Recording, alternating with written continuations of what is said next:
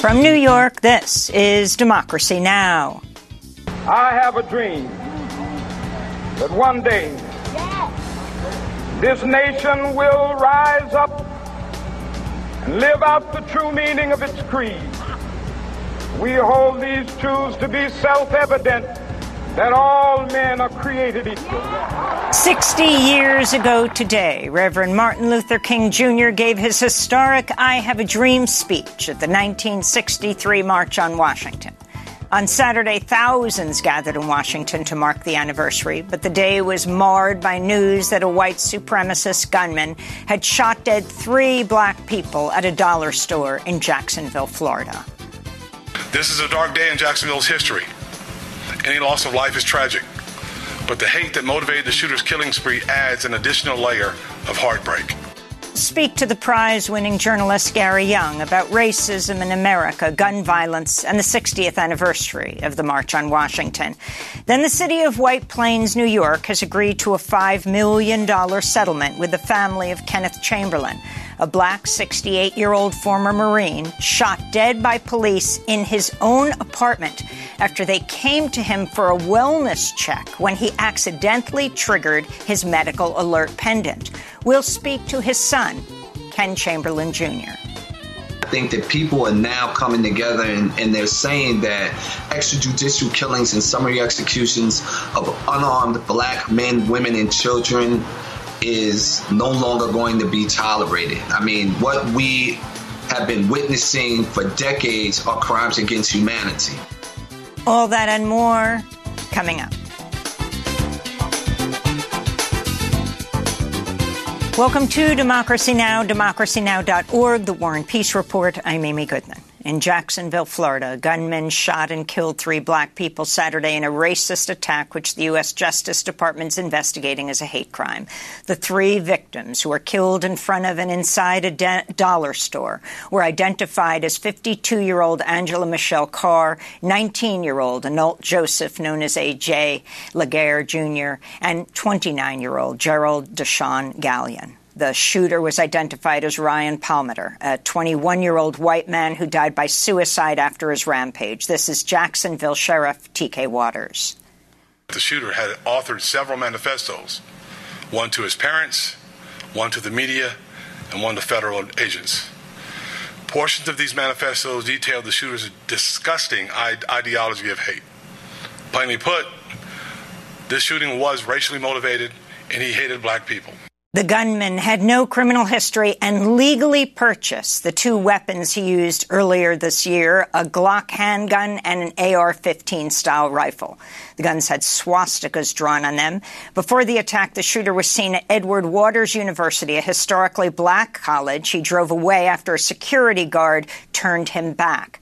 On Sunday, Governor Ron DeSantis spoke at a vigil where he was booed by crowds. One attendee shouted, "Your policies caused this." Florida Governor DeSantis and Florida Republicans have imposed racist laws, including rolling back diversity and inclusion policies and attacking African American studies. DeSantis also opposes gun law reform. As the massacre in Jacksonville was unfolding in Washington, D.C., thousands of people gathered for the 60th anniversary of the March on Washington, where Martin Luther King Jr. delivered his I Have a Dream speech. Gregory Jackson of the Community Justice Action Fund addressed gun violence in his speech.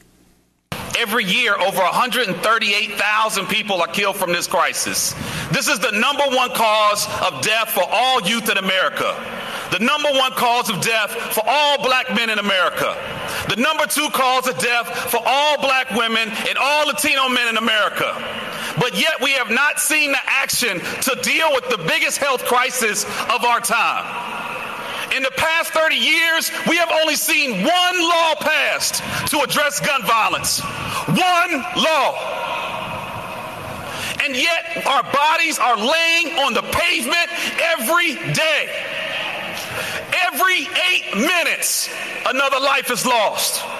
In Zimbabwe, President Emerson Mnangagwa was declared the winner of last week's election, securing another 5-year term after a delay in polls and accusations of a rigged election. European election observers said the vote fell short of established standards, noting, quote, acts of violence and intimidation resulted ultimately in a climate of fear, unquote. Zimbabwean opposition leader Nelson Chamisa called the election a gigantic fraud and asked neighboring countries to intervene. It is clear that we are rejecting the election as a sham, the result. The process itself, we disregard it, and it's in line with what the SADC observers have said. We reject this sham result and flawed process based on the disputed figures. The Western African nation of Gabon shut down internet access and imposed a curfew following its national election Saturday amidst voting delays, and as opposition leader Albert Ando Ossa denounced fraud in his challenge against incumbent President Ali Bongo Ondimba. Bongo has already served 2 7-year terms. His family's been in power for over half a century. Critics accuse Bongo of not using Gabon's oil wealth to improve the lives of 1/3 the population living in poverty. In Niger, military coup leaders ordered armed forces on maximum alert as they warned of a heightened threat of attacks by ECOWAS troops. The West African bloc has readied their forces to intervene if a diplomatic resolution to the coup is not reached. Meanwhile, Niger's junta ordered the French ambassador to leave the country. Demonstrators rallied Friday to show support for the military rulers 1 month after the July 26 coup. We're not in the 18th century where someone has to impose or dictate to us what we should do.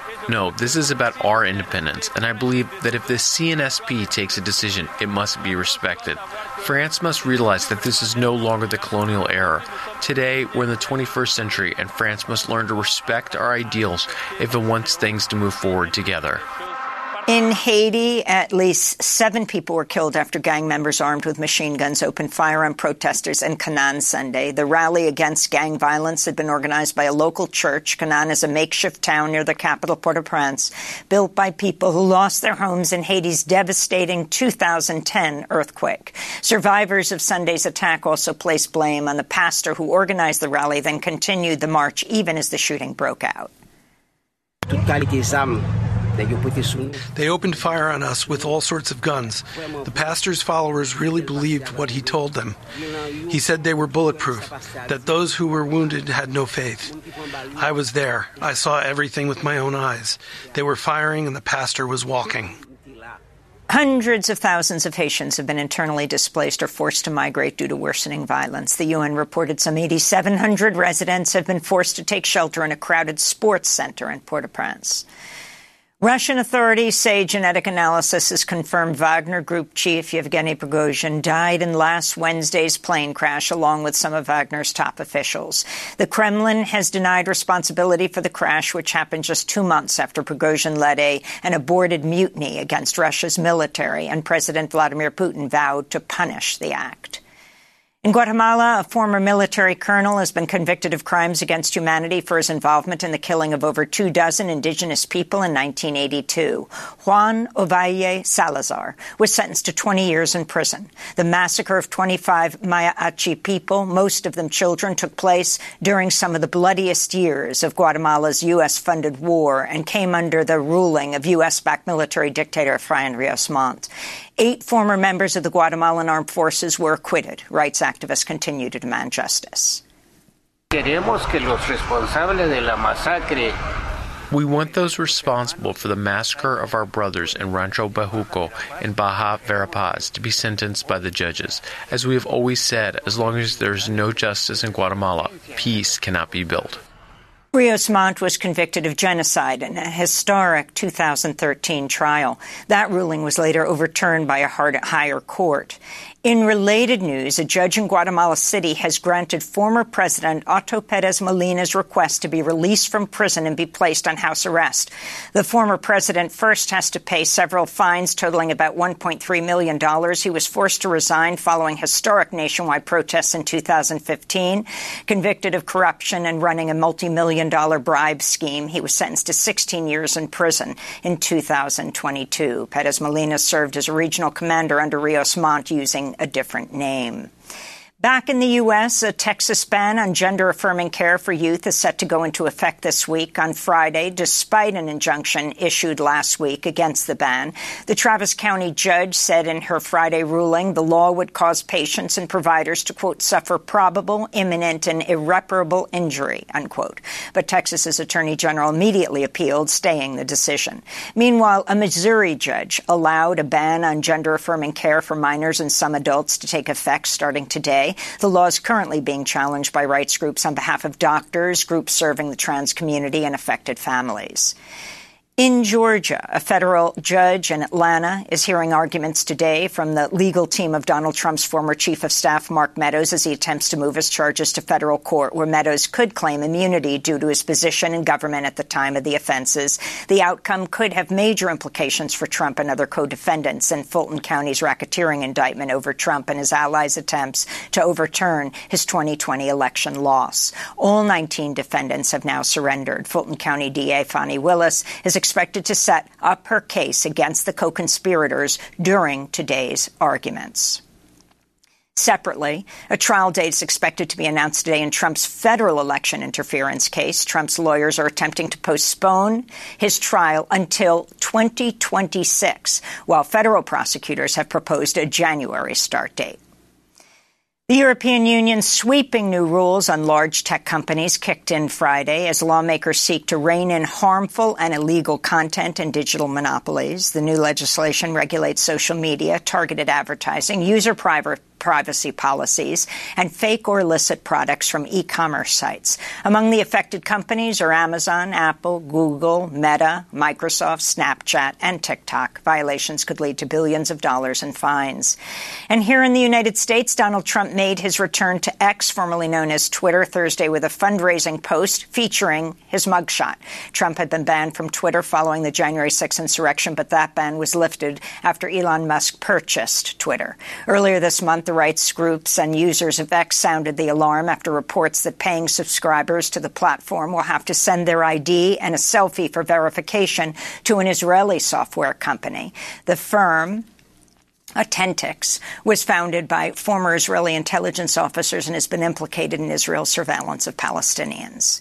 And those are some of the headlines. This is Democracy Now!, democracynow.org, The War and Peace Report. Coming up, we talk with the prize-winning journalist Gary Young about Saturday's racially motivated shooting in Jacksonville and the 60th anniversary of the March on Washington. Stay with us. Tell me how we got over, Lord. Had a mighty hard time coming all over. You know my soul look back and wonder how did we make it over. Tell me how we got over, Lord. I've been falling and rising all these years, but you know my soul look back and wonder, how did I make it over?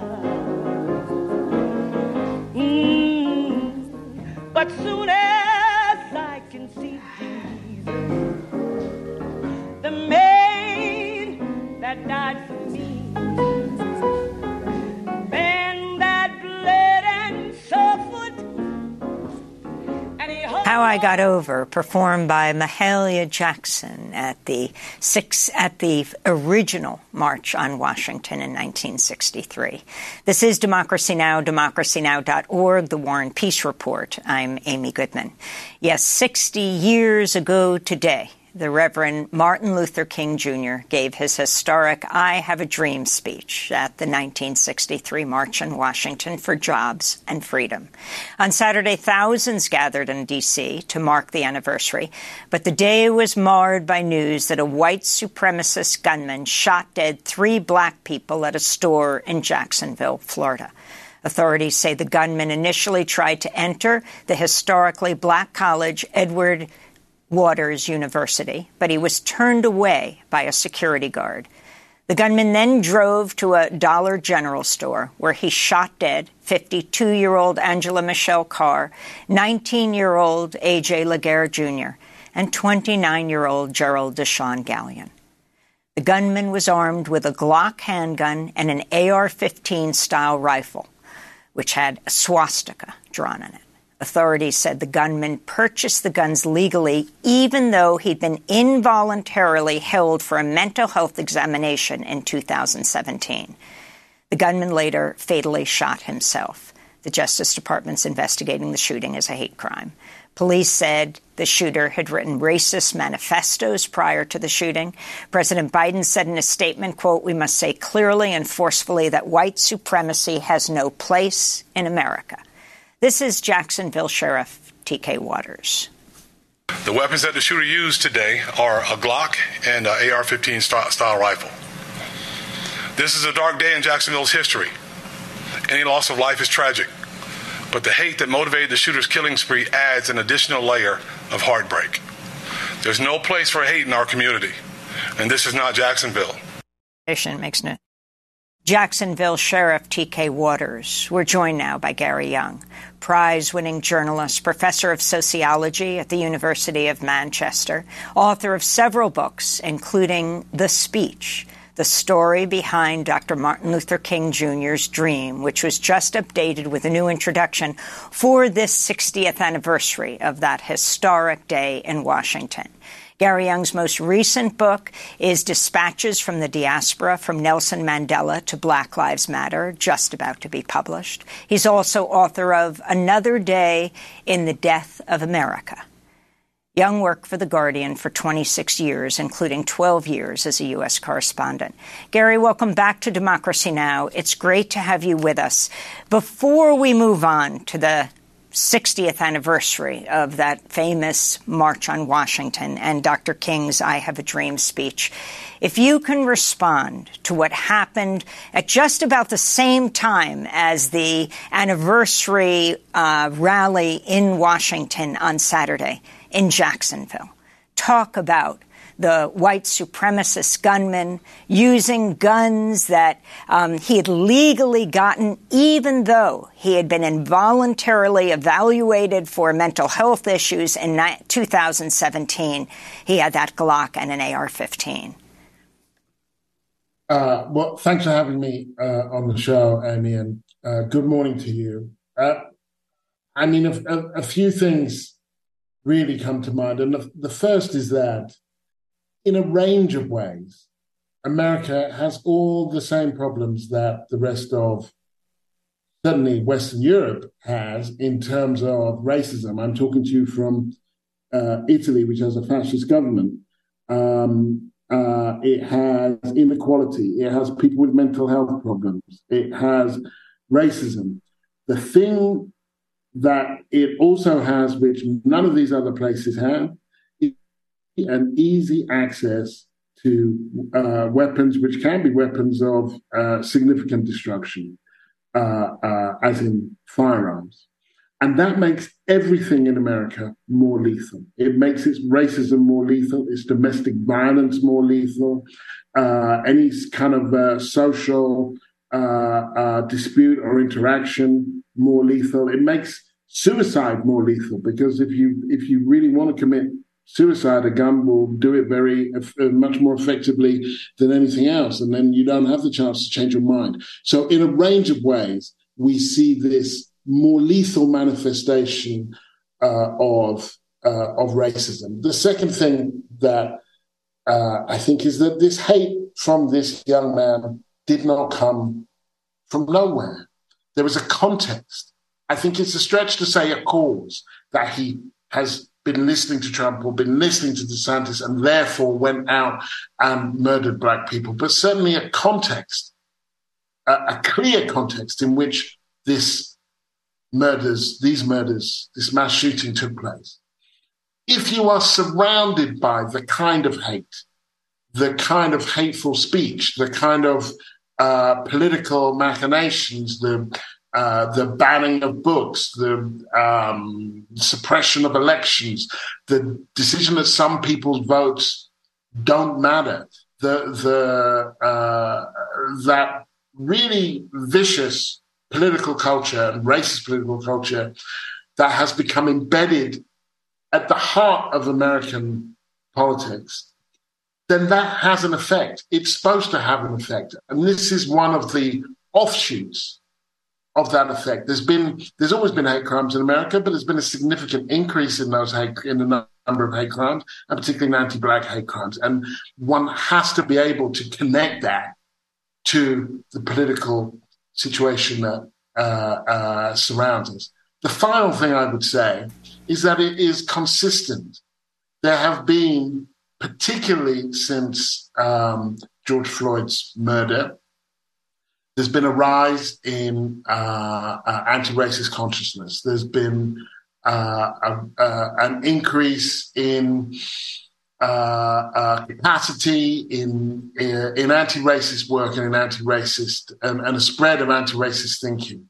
And just like with the March on Washington, where within about a month, I think, they had firebombed the 16th Street Baptist Church in Birmingham and killed 4 little girls and injured many as they were on their way back from, as on their break from Sunday school, that we see the backlash, this violent, desperate, and ultimately kind of defeated lashing out of a section of the racist community. And so it is consistent in a range of ways. And it should shift our understanding when there is this notion of the King's Dream speech as being folded into America's liberal mythology. America's always getting better. It's always getting more wonderful. It's always,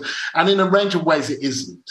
And this should be a corrective to any kind of happy talk that there might be around that 60th anniversary that doesn't take into account the realities of now and the fact that as things can go forwards, so can they go backwards. So let's be very clear about that March on Washington. In fact, it was on August 28th, 1963, which was observing the anniversary of the death of Emmett Till, right? A 14-year-old boy who was killed, lynched by whites, taken from his uncle's home in the middle of the night in Money, Mississippi. That's right. That it took place honoring that anniversary and evoking a range of violent acts that had taken place throughout the decade or so prior, but that had also seen a huge swelling of resistance that said, not that African Americans ever just accepted that lot, but the organization and the level of resistance had been ramped up in that decade since Till's murder, and that in some ways the March on Washington was a symbolic kind of crescendo to that period of resistance. So I want to go from Jacksonville to the 60th anniversary of the 63 March on Washington. People often don't realize its official title was the March on Washington for Jobs and Freedom. These were the words of the Reverend Martin Luther King 60 years ago today. I have a dream that one day this nation will rise up and live out the true meaning of its creed. We hold these truths to be self-evident, that all men are created equal.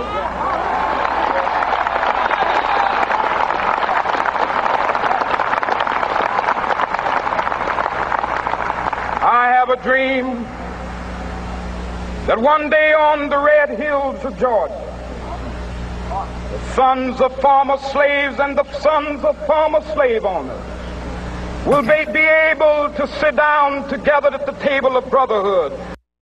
That was Reverend Martin Luther King 60 years ago. Well, on Saturday, thousands gathered in Washington, D.C. to mark this 60th anniversary. Organizers included the Reverend Al Sharpton of the National Action Network. 60 years ago, Martin Luther King talked about a dream. 60 years later, we're the dreamers. The problem is we're facing the schemers. It's the streamers on one side, the schemers on the other. The dreamers are fighting for voting rights. The schemers are changing voter regulations in states. The dreamers are standing up for women's right to choose. The schemers are arguing whether they're going to make you stop at 6 weeks or 15 weeks. The dreamers are saying that if you're LGBTQ or trans, you have a right to your life. The schemers are saying we're going to make you look like you're something that should not be tolerated in human society. It's the dreamers against the schemers. The dreamers are in Washington, D.C. The schemers are being booked in Atlanta, Georgia, in the Fulton County Jail. The dreamers will win. The dreamers will march. The dreamers will stand up. Black, white, Jewish, LGBTQ. We are the dreamers. We're the children of the dream.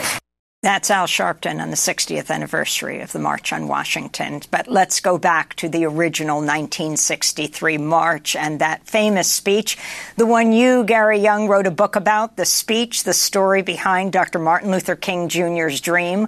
We chose that clip of the dream because, in fact, it wasn't going to be in this speech. Is that right? Talk about his close ally, the person who was with him the night before. He was with a group of his allies talking about what he should say, the Reverend Wyatt Walker. Well, that's right. The Reverend Wyatt Walker had said to King, because the dream sequence had been used in several speeches previously, most best heard, I think, in Detroit not long before. And Wyatt Walker said to him, "Don't use the dream bit. It's, you know, you've done it over and over again. It's hackneyed. It's tired. Do something new." And let's talk about this, Gary. You write about this so eloquently in the speech. He had just talked about it at addressing the Insurance Association of America, and before that, a few weeks before, Detroit. That's right. I think before insurers in Chicago, and King had given a lot of speeches during that time, but you have to remember, lots of people didn't have television, and so. This was his chance to speak both to America and to the world. Unless you're in the movement or you're African-American and active in the church, you probably hadn't heard him speak. So this was his chance. And he was worried that it was going to sound too hackneyed, too trite. That's what Wyatt Walker said. It's trite. And so if you listen to the speech, King is actually winding down. And he used to say when he was speaking, it was like looking for a place to land, like he was a pilot looking for a place to land. And you can hear him saying, go back to Mississippi, go back to Alabama. He's looking for a place to land. And it's Mahalia Jackson, whose voice we heard right at the beginning, who was at the Detroit March, who says, tell him about the dream, man, tell him about the dream. And Clarence Jones, who had written the first draft of the draft that was printed of the speech, but doesn't have the dream in it, he saw King in his body shift from a politician to a preacher. And he turned to the person next to him and said, these people don't know, but they're about to go to church. And then King starts on his dream sequence, which becomes the thing that is best known about, it's called the dream speech for a reason. And Gary Young, let's talk about another addition that he was warned. No, you've said this before. Don't say it again. I want to play the clip of Dr. King talking about the bad check. In a a sense, we've come to our nation's capital to cash a check. When the architects of our republic wrote the magnificent words of the Constitution and the Declaration of Independence, they were signing a promissory note to which every American was to fall heir. This note was a promise that all men, yes, black men as well as white men, would be guaranteed the unalienable rights of life, liberty, and the pursuit of happiness. It is obvious today that America has defaulted on this promissory note insofar as her citizens of color are concerned. Instead of honoring this sacred obligation, America has given the Negro people a bad check, a check which has come back marked insufficient funds. Dr. Martin Luther King, 60 years ago today. Talk about the bad check and how it made it into this speech, Gary. Well, he was very keen that that there was some kind of analogy or description that would span, in a way, from slavery through to the 60s and make it clear in a as accessible a way as possible that short of talking about reparations, which wouldn't have really worked in that kind of venue, that America owes us. And it owes us morally, but it also owes us materially. There were some who were not keen on that kind of that analogy. They thought it went too far. They thought it was too crude. But actually, in some ways, I think it's the most. It's not the most florid piece of the speech, but it's in some ways the most important because it speaks to now that the check keeps bouncing, and in fact, in a way, things are going backwards. The account is getting worse if we look at them rolling back the voting rights and affirmative action and so on.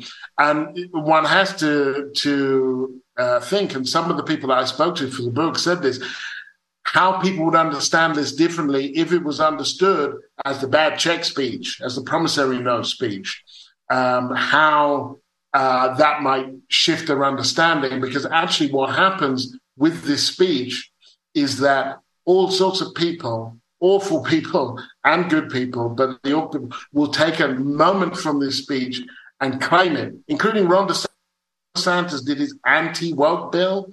He evoked Martin Luther King and that one line about his children being judged by the content of their character, not the color of their skin. That's the only line that right-wingers and Republicans know. And actually, even Ron DeSantis, even when talking about banning books that would really refer to the roots of this struggle, evokes Martin Luther King, which is why I thought it was so important to write the book, because I felt that he and this speech had to be reclaimed and positioned in its kind of rightful space, and I wanted to make a contribution to that. And in talking about the bad check, the issue of the insufficient funds, it reinforces the name of the speech, the March on Washington for Jobs and Freedom, not just for freedom, talking about the economic plight of a population that had been formerly enslaved. If you can also talk about what is most misunderstood about August 28th, 1963, about this gathering where early in the morning reporters were on radio and television saying it looks like not that many people are going to come out. You have the amazing organizers of this speech, A. Philip Randolph. You have Bayard Rustin. Rustin, you write about taking out his watch and a blank piece of paper when reporters are saying, doesn't look like you're going to have anyone coming to the speech. And he said, no. And the paper was blank. What did he say? We're right on schedule. Yeah. I mean, first of all, we have to understand that a march of this size had actually never been organized before in the capital. That the state assumed that there would be violence and militarized the capital to a huge extent. And in the end, there was no violence. That, as you have pointed out, it was a march of jobs and freedom, organized jointly, civil rights movement and the labor movement, class and race, an implicit, I think, understanding that to try and understand racism without class or class oppression without race is to really misunderstand them both completely. So that makes it a march for, as you say, for jobs and freedom. This force of energy that is Bayard Rustin, this gay African-American man who stands at the heart of the organizational excellence, really, in getting everybody into the city and out of the city, to the extent that the minutiae went to telling people, don't bring egg mayonnaise sandwiches. It's going to be a hot day. The mayonnaise will go off. It will get you sick. There are only so many toilets. That is the extent of the kind of organization that there was. A fragile coalition, which included some of the more conservative elements, and the unions were among some of the more conservative elements in some ways, and SNCC, and the sprightly, fighty John Lewis, the late John Lewis, whose speech was the subject of frantic last-minute negotiations because he wanted to talk about the protesters marching through the South as Sherman did. You know, Gary, we've got a clip of John Lewis speaking at the march. He was the youngest speaker. He was 23 years old. This is John Lewis. Those who have said be patient and wait, we must say that we cannot be patient. We do not want our freedom gradually, but we want to be free now.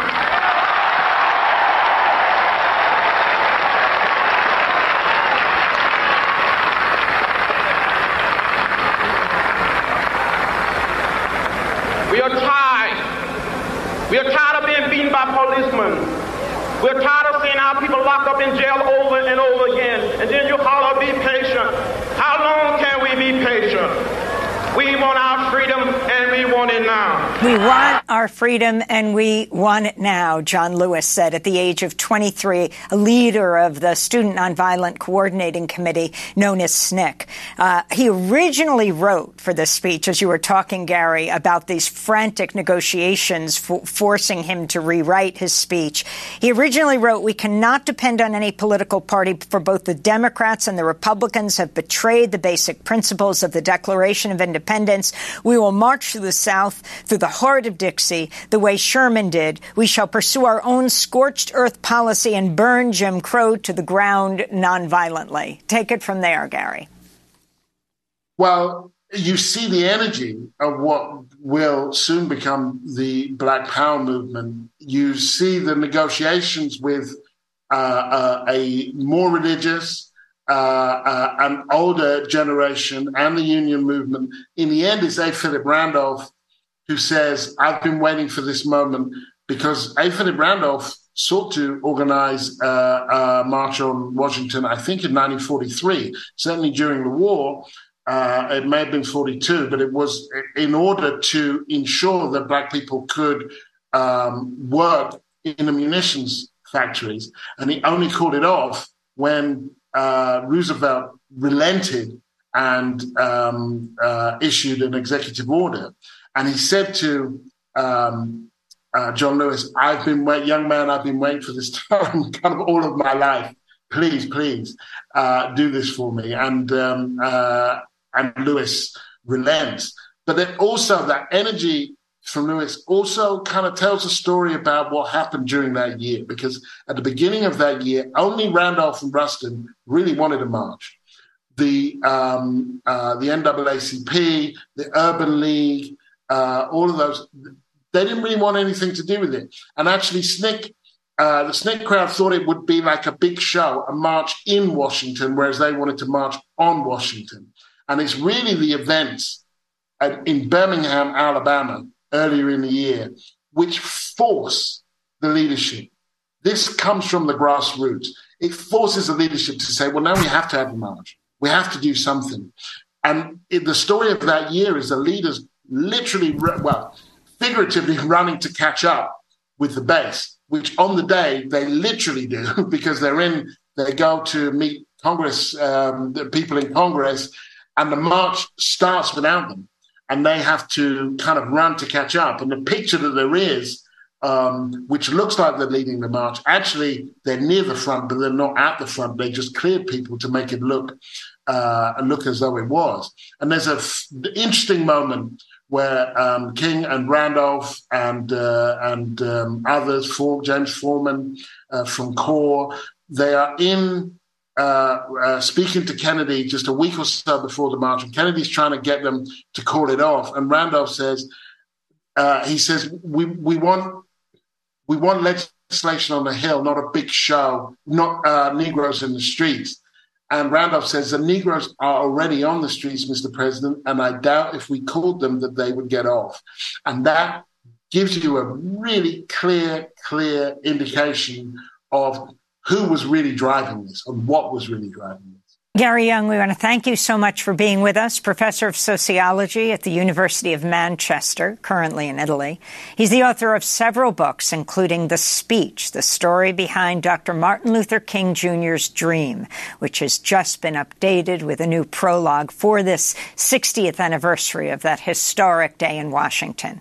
Gary Younge's forthcoming book is Dispatches from the Diaspora, From Nelson Mandela to Black Lives Matter. Coming up, the city of White Plains, New York, has agreed to a $5 million settlement with the family of Kenneth Chamberlain, the black 68-year-old former Marine shot dead by police in his own apartment after he accidentally triggered his medical alert pendant and they came for a wellness check. Back in 30 seconds.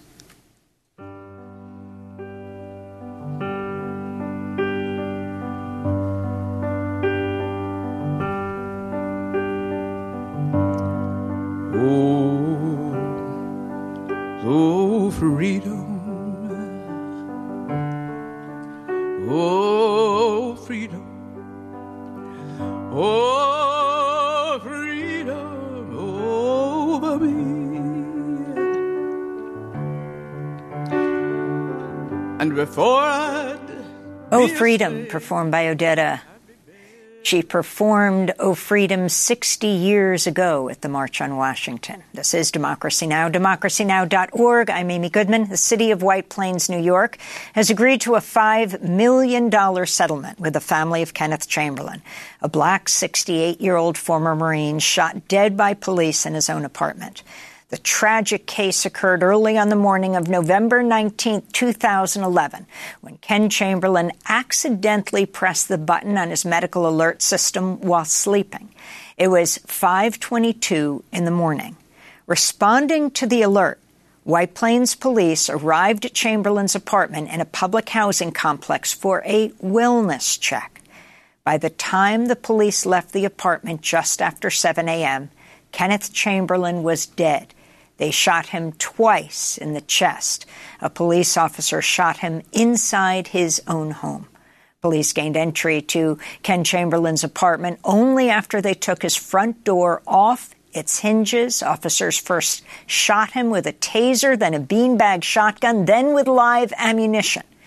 In a moment, we'll be joined by Kenneth Chamberlain's son and by the attorney for the Chamberlain family. But first, we want to turn to the remarkable series of audio and video recordings from the morning of Mr. Chamberlain's death. A warning, these recordings are disturbing. After the White Plains police arrived at Ken Chamberlain's apartment, he told an operator from Life Aid that made the pendant that he wasn't sick and that he didn't need assistance. This is your help center for Life Aid. Mr. Chamberlain, do you need help? Yes, this is an emergency. I have the White Plains Police Department banging on my door, and I did not call them, and I am not sick. Everything's all right, sir? No, it's not all right. I need help. The White Plains Police Department are banging on my door. Mr. Chamberlain, go to your door and answer it. Yes, ma'am. Yes. Yes. Yes.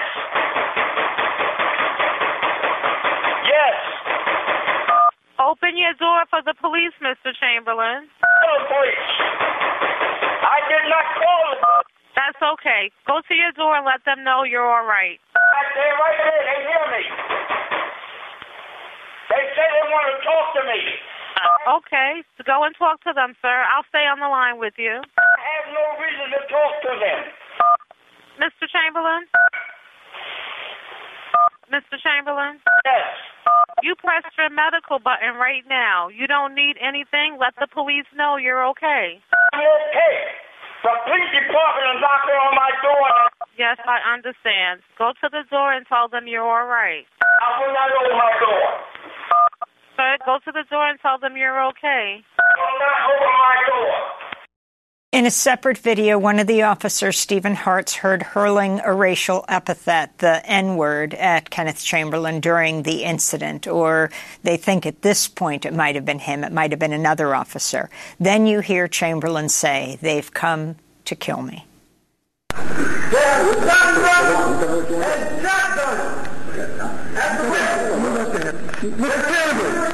Chamberlain, they'll probably kill me with that because I have a bad heart. It don't have to happen that way. Put the next time step right to door. Get out. I didn't call you. I did not call you. Why are you here? Why are you here? Life alert called. Why are you here? Life alert called. They have their 9mm Glock at the ready. And that door is not the way bullshit on this stuff. You're getting ready to kill me. Or beat me up. Open the door, let us talk to you. Let them check you out. And then we'll leave. I'm okay. I'm fine. Yeah, but I'm not a doctor. I am fine. No, nothing to do with that. Leave. I'm fine. Now leave, I'm fine. Despite Kenneth Chamberlain's comment that he had a bad heart, White Plains police broke down his door and they shot him with a taser. The date was November 19, 2011. 12 years later, the city of White Plains, New York, has agreed to a $5 million settlement with Ken Chamberlain's family. We're joined right now by Kenneth Chamberlain, Jr. and Mayo Bartlett, attorney for the family. He's the former chief of Bias Crimes Unit of the Westchester County District Attorney's Office and the former chair of the Westchester County Human Rights Commission. We welcome you both to Democracy Now! Kenneth Chamberlain, Jr., I am sorry to play all that for you, even 12 years later, the agony that your father went through, and now you have this settlement. Can you talk about what it means to you? Well, good morning, Amy. The settlement itself, and not just speaking for my family, but other families as well, while it may provide some form of redress, it doesn't really address the broader issues when you're talking about police misconduct, brutality, and criminality. So I've always said that, yes, this should be part of the process, but it doesn't equate to accountability. How did you arrive at this settlement, and what have the police admitted they did? And were any police officers charged for your father's death? Well, no police officers have been charged to date. As far as statements that have been made, I only know of one statement that was made by the PBA where they said that this settlement in no way is an admission of wrongdoing. And my response to that is very simple. If we're going to go with that statement that they made, well, there's one way that we can prove if there was been any wrongdoing or any bias, and that would be to unseal the grand jury minutes and let's see what the instructions were to the grand jury in form of charges. Explain what you're asking for more specifically about the grand jury. So what I'm asking for is, since my father was killed, in May of 2012, they came back with no true bill. They said there wasn't sufficient enough evidence to charge the officers in the killing of my father. So my argument or my question has always been, well, what were the charges that were put on the table? Did they just put intentional murder? Did they put a hate crime for the fact that they called my father the N-word? Were there any other charges, lesser charges, criminally negligent homicide, manslaughter? We don't know. So, and because of grand jury secrecy laws, they have not revealed that to us. So I've been asking that those minutes be unsealed now. We know that the witnesses were police officers, so there shouldn't be an issue with regard to unsealing them. Mayo Bartlett, we talked about Officer Hart. He actually died in a car crash, is that right? And was going to testify, would have testified on behalf of Kenneth Chamberlain. Can you talk about that controversy around the use of the epithet, the N-word, when they were going after Mr. Chamberlain? Absolutely. Well, Amy, first, he would have testified on behalf of the White Plains city of White Plains, but we believe his testimony would have been very favorable because his testimony would have shown that at the time of the shooting, Mr. Chamberlain was on his back and they could see the soles of his shoes. With respect to the epithet, we really don't know whether he's the one who has used that slur. So we've been told that by the city, but we're not certain. He did die in a car accident. Unfortunately, he died before we were able even to take a deposition that would be able to allow him at trial to testify. And what happened with Officer Anthony Corelli? Explain who it was who shot Mr. Chamberlain dead. Officer Corelli was the point officer, so he was an officer who was there to cover to make sure that the other officers would be safe if there was an interaction that became violent. And Officer Corelli is the one who ultimately fired the shot that killed Mr. Chamberlain. But in our estimation, even though he's the one this was not shooter, the taser. We think that but for the behavior of the supervisors, he would never have been there. In fact, they were there on a medical call, and on any medical call, it's hard to believe that law enforcement is the first to arrive. And in fact, during the entire interaction, no medical personnel were ever given an opportunity to even meet with Mr. Chamberlain or to speak with Mr. Chamberlain. I mean, this is truly astounding. Kenneth Chamberlain Jr., your aunt was there, right, in the hallway, Mr. Chamberlain's sister? And she told the police that he was suffering from mental health issues, from PTSD, and they had to be very, very careful. Is that right? Well, my aunt was on the phone speaking to them. It was my aunt's daughter, my cousin Tanya, who was in the hallway. And you even hear in the audio when they ask, do you have family? You hear her very loudly say, yes, he does. But they totally ignored her. They acted as if she wasn't even there. You have come to devote your life, Ken Chamberlain Jr., to say the least, very effectively, to dealing with the issue of police brutality. Talk about the group you formed and how you've been dealing with this over the last more than a decade. So after the killing of my father, we formed the Westchester Coalition for Police Reform. This coalition, the bottom line is that we're looking at transparency. We want to work with local law enforcement agencies in order to build trust between law enforcement and the communities that they serve. But even bigger than that now, what I want to do is create a foundation now in my father's name where we're really going to look at best practices and really push so that the rule of law is adhered to, meaning that the government, its agents and officials will be held to the same set of rules that enables a fair and functioning society. So we're going to be pushing to put laws in place and different mechanisms so that, God forbid, any other family has to deal with situations like this, we'll have something real in place. And we won't be trying to figure out how to put a blueprint together. We'll have a blueprint. Mayo Bartlett, is this one of the largest settlements the city of White Plains has ever made with a victim of police brutality? Yes, my understanding is that this is the largest settlement with respect to police brutality from the city of White Plains.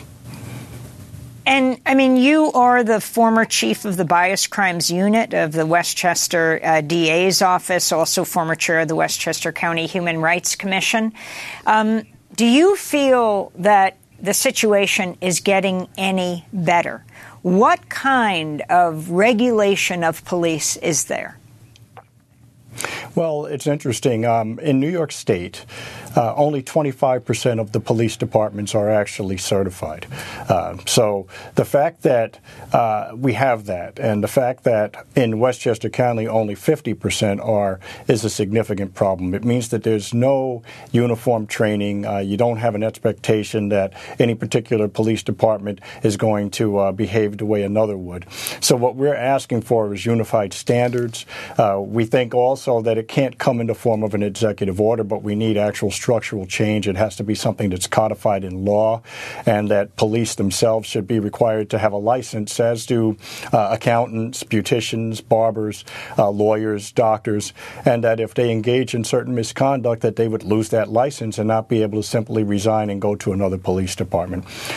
Too often we rely on executive orders, and executive orders, although they may be a great stopgap, go away once the next administration comes into power.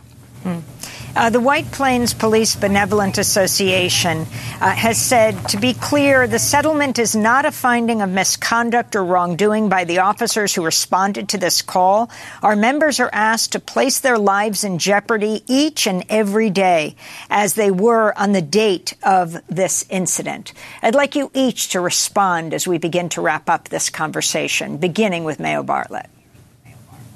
I think that it's unfortunate that sometimes PBAs miss opportunities to bring people together. When you consistently find no wrongdoing, irrespective of the conduct, whether you're watching 20 officers or more beat Rodney King, or you're watching other clear missteps and atrocities, to always say that we've done nothing wrong, I think, does not invite the conversation that we can have, which can bridge the gap and can actually build confidence through transparency. The city itself made a very different statement, and their statement was that they want to continue to improve the department, they want to have more training, and they want to take steps to make sure that things like what happened to Mr. Chamberlain don't happen again. I think that that's a more accurate and helpful statement, and unfortunately the statement of the PBA does not, in my opinion, benefit the officers who work in the city of White Plains or anywhere else. And Kenneth Chamberlain, I would just add to we just have about a minute, and I wanted to give you the last word, Kenneth Chamberlain, on that issue and any other you want to address right now. Okay, well, I would just simply say that 2 years ago, the current district attorney conducted a review around the killing of my father to see if there could be any new charges brought forth in this. But that means that they reviewed what the original charges were. So I would just simply ask that they give us the actual review from Deborah Voice and unseal the grand jury minutes. And although we know it's not what you know, it's what you can prove, I believe that if you do unseal these things, that we'll see that there was bias in favor of law enforcement. And other than that, may there be accountability for Kenneth Chamberlain Sr., and may there be accountability for all families impacted by police violence. Well, again, our condolences. They are never too late, unfortunately. Kenneth Chamberlain Jr., son of Kenneth Chamberlain, shot dead by police in White Plains in New York in November of 2011. And Mayo Bartlett, attorney for the Chamberlain family. The city of White Plains, New York, has agreed to a $5 million settlement with the Chamberlain family, the largest settlement around police violence in White Plains ever. That does it for our show. To see our past interviews, go to democracynow.org. I'm Amy Goodman. Thanks for joining us.